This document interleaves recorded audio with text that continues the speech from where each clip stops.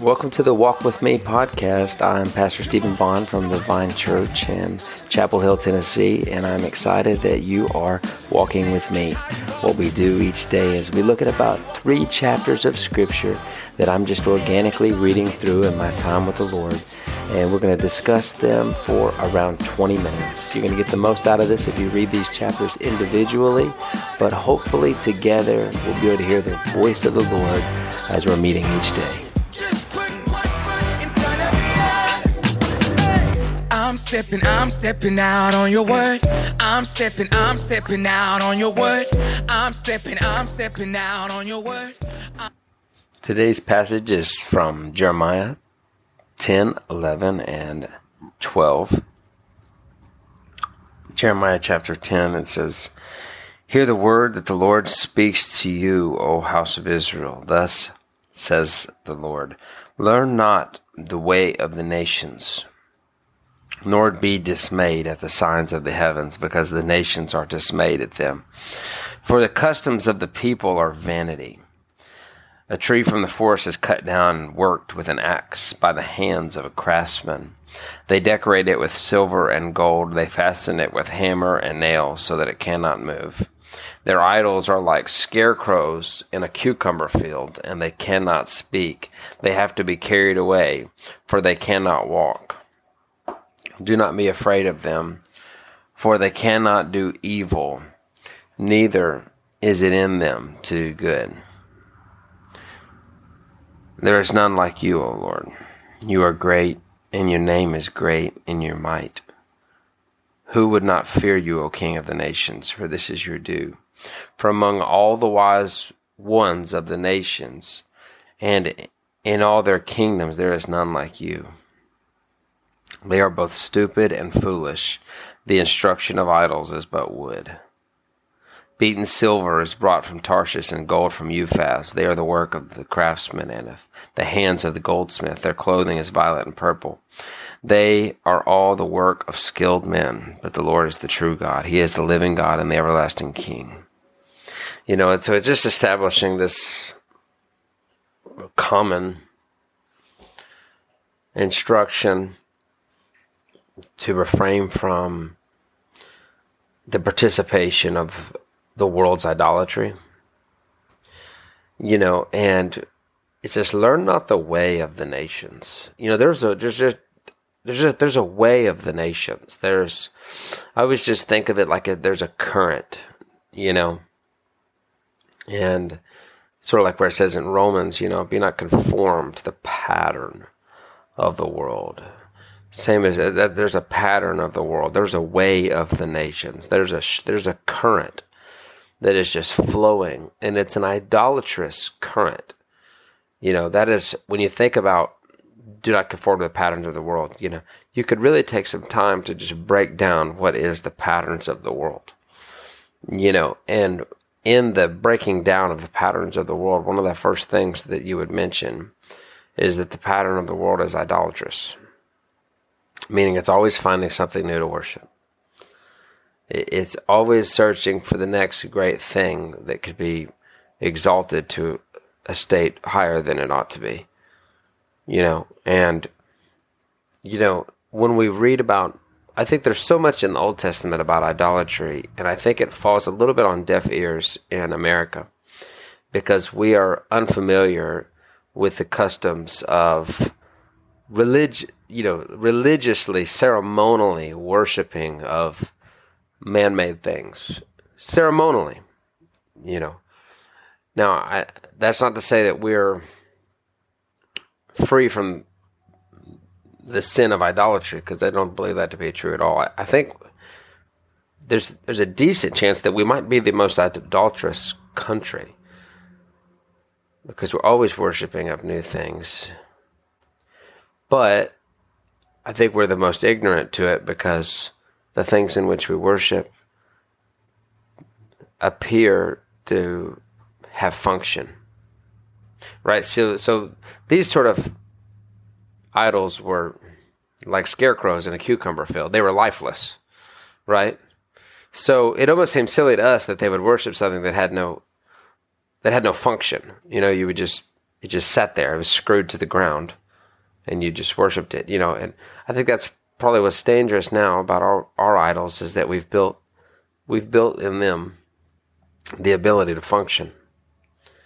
And now that the idol is programming and speaking and driving and has power flowing through its life, it has power flowing through its function, I feel that now it's so much easier to worship it, right? And then in worship, it all depends on our definition of what worship is. Because if my definition of worship is closing my eyes, lifting my hands, well, people do that at concerts all the time.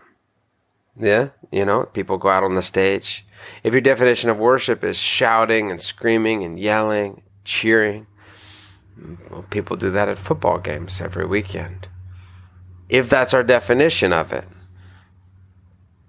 right? We buy the jersey of our favorite players and wear their name upon our backs, right? If that's your definition of worship. Now, if your definition of worship is sacrifice, and it's to give yourself over to, then people do that for, printed pieces of paper with dead presidents on them. And they do that for careers, and they do that for stature. If your definition of worship is what you attend to and focus on and stare at, people are doing that with social media, Facebook, Instagram, right? If you're even just a television, we walk into our homes and we sit on the couch and we stare at it for an hour or so. And you think, well, I would never do that to an idol. Well, because your understanding of an idol is just a gold, statue that would sit there. But now we've come up with something better that can actually entertain us a little bit more. Now, I don't say all this to say that we should boycott organized sports and boycott, different things. People have become idols to us. I don't know why we talk about politics so much on this podcast. It's really not my intention. But I'm going to tell you, the former president became an idol to so many people. It's uncomfortable to talk about this. I'm not speaking against the person. That's not my intent. It's not always the person's problem when they become an idol, because it's the one who worships the idol that puts them in that place. And I'd never seen anything like I saw with the last president. It was so uncomfortable for me to watch. He became something that people were worshiping. It was just the weirdest thing. And that's how I know America has an idolatrous heart, because they seek to worship men and women and things that are not God. Right? And of course, we all know that he is a unique character. And whether you're for him or against him, that's not at all the point of today. I don't care. But I do have to say that we couldn't worship him. We can't worship anyone. And so I'm just kind of hopefully bringing it back to the surface that idolatry is not a sin of the past. It's still a very real present place that our heart will wander to if we learn the ways of the nations. The way of the nation is to always find something new to worship that's not God. Whether that be a person, or whether that be a thing, and I know it's people that listen to this podcast that are very political. Well, actually, at this point, I don't know. People that are political probably don't listen to this podcast anymore. But if there's any of you left, I just try to look at things more from the lens of God and where people's hearts are at. And I don't think God looks at things as much from a lens of, Republican and Democrat like we do. And so the last, president, to me, it was a really strange heart it put people in. And when he got out of office, it changed. Now, I'm not putting it upon him, but I'm just going to call it out like it is. I don't see that the current president has been made an idol. People like him, people don't like him. It doesn't feel like anybody loves him. And I'm not saying he's better. I'm not saying he's worse. I'm just stating there was something that was happening in the spirit that was drawing people into false worship with the last president, and it didn't work with this one, right? And I'm just saying, like, we need to look at things more from that standpoint and guard our hearts from worshiping anything and anyone that's not God. And that needs to be so much more our concern than who's actually in the office and what party they are, because they're not going to fix anything no matter what.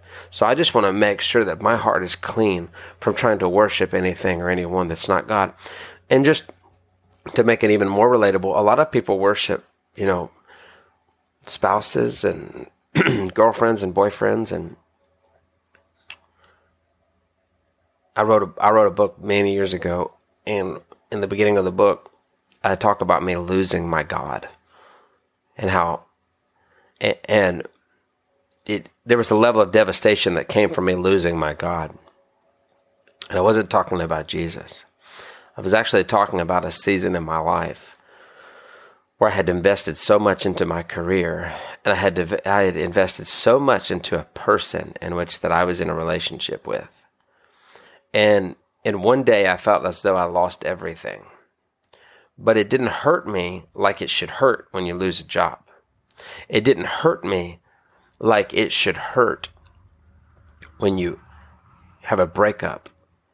It hurt me like I had lost a God. It hurt me like an idol that I worshipped had been smashed in front of my eyes. And that's just what I want us to. Don't make it political. I'm just trying to point out different things that I've noticed in America. And I know nobody else ever wants to talk like that, and that's okay. But we must be very careful of the idolatrous heart. We must be very careful of the ways of the nation. No one in this nation is going to suspect idolatrous worship. But we must keep our eyes wide open. Not for other people, not to necessarily stand on the street corner and say, you're all worshiping a false god. But first and foremost for me, that I don't worship a false god. And then the people that are in my sphere of influence, that I would instruct to them also. Let's just be careful that we don't worship something that's not God. Right? And so there's so much to do with idols in this chapter. And it just declares again that no one's like the Lord. No one's like the Lord. Everything he has made. And that's the same with people. He made people. How silly is it that I would worship something that he has made? And people have done that for years too. They worship people. They worship the sun. They worship the moon, the stars. It's like God made the sun, the moon, the stars, the president, the singer, the artist, the athlete. Why would I worship them? They're just something that was manufactured by the one in whom I should worship. So we must just be careful of that way of the nation.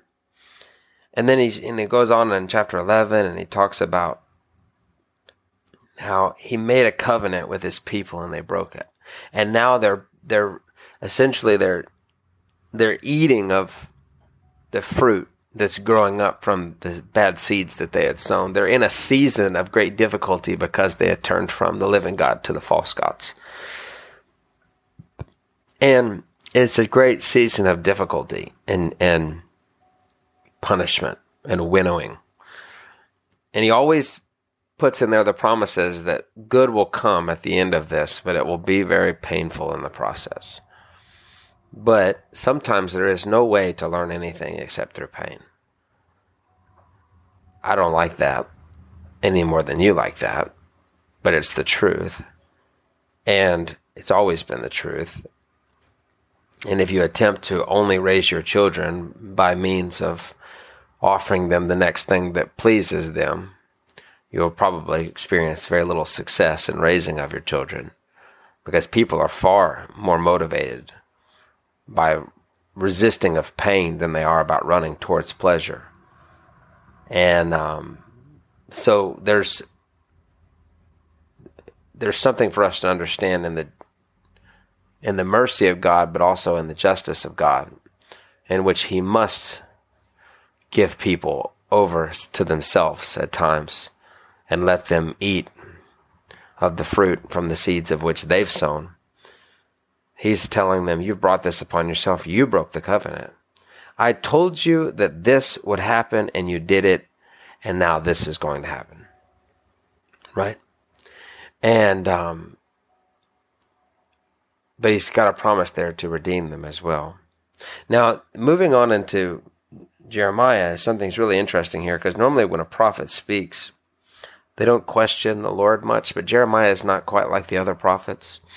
So chapter 12, he actually starts off in complaining. It kind of sounds like a psalmist here. He kind of sounds like something we've read in the Psalms, because he says, righteous are you, O Lord, when I complain to you, yet I would plead my case before you. Why does the way of the wicked prosper, and why do all who are treacherous thrive? You plant them and they take root, they grow and produce fruit. You are near in their mouth and far from their heart. But you, O Lord, know me. You see me and test my heart toward you.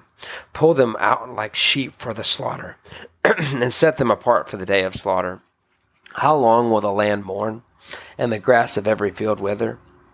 For the evil of those who dwell in it, the beast and the birds are swept away, because they said, he will not see our latter end.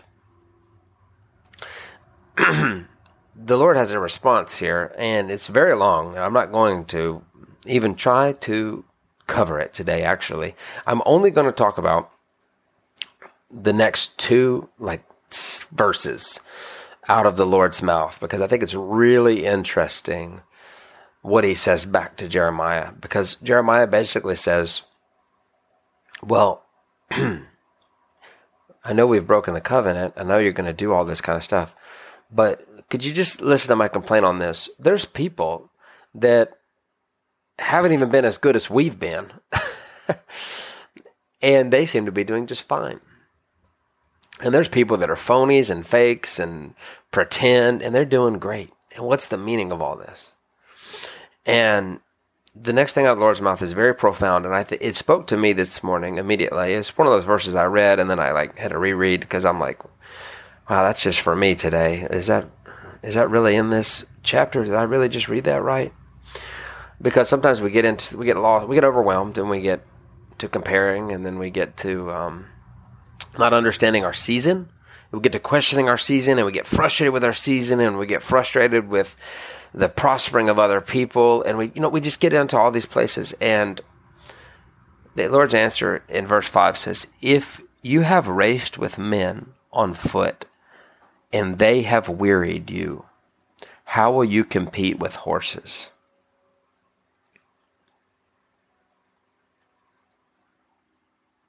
And if in a safe land you are so trusting, what will you do in the thicket of Jordan? And just wild, interesting passage there. And he says to Jeremiah a couple of things in that. He says, if this is presently too much for you, how will you ever be able to go through what I have for you later on? If this is too much, right? Like saying, I've got more in store for you than just the enduring of like what I'm doing and your comprehension of it. But he also says, if you've raced with men on foot and they have wearied you, how will you compete with horses? So almost to say as which, I'm preparing you. What you're going through right now is a preparation for what's to come, because I've got longer and more difficult things ahead for you, but you must go through and gain strength from this moment and from this season, and be able to trust me here and now to be able to go on to what's coming. And then something else that ministered to me is that he I'll kind of put it to you like this. I have a standard for my children. I try my best to make it not an unrealistic standard. I'm sure it is at times. But I try my best not to make it an unrealistic standard, but I try to make it a holy standard, and one of which that I would be pleased to see them obtain and live out in their lives. Now, the standard in which I put upon my children, they may feel as they're getting older too, that they know of people in which do not have the same standard upon them. And there's something to be said for that, because as they grow older, they may even want to say to me, and it has been said to me already, things like, well, so-and-so doesn't have to do this, and they're doing just fine. So-and-so doesn't ever have to clean their room, and they get to be on their iPad all day long. So-and-so, they get an allowance every week, and they don't have to do anything. Right? So-and-so, they don't ever even listen to their parents. They're rude all the time to their parents. They never get grounded. And that's kind of what Jeremiah is saying here, is like, yeah, but so-and-so is fake. They're doing just fine. Why all this for us? And the answer that the Lord gives here reminds me of what I tell my children is, well, they're not my child. You are.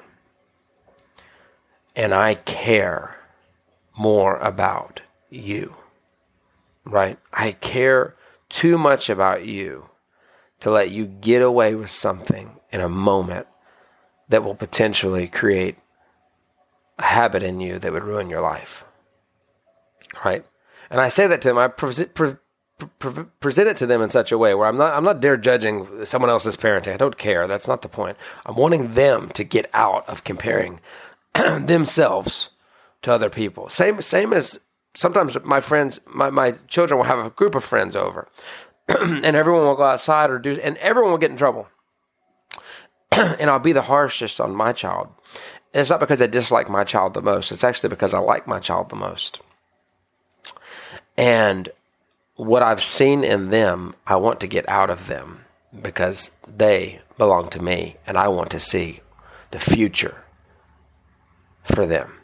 I care about these other children too, but this one is my responsibility, right? And so I feel as though the Lord's ministering that same kind of word to Jeremiah is, why can't you get away with what they can get away with? Because I got bigger and better things in store for you than this, right? And so, yeah, you're going to have to run with the men, because later you're going to run with the horses.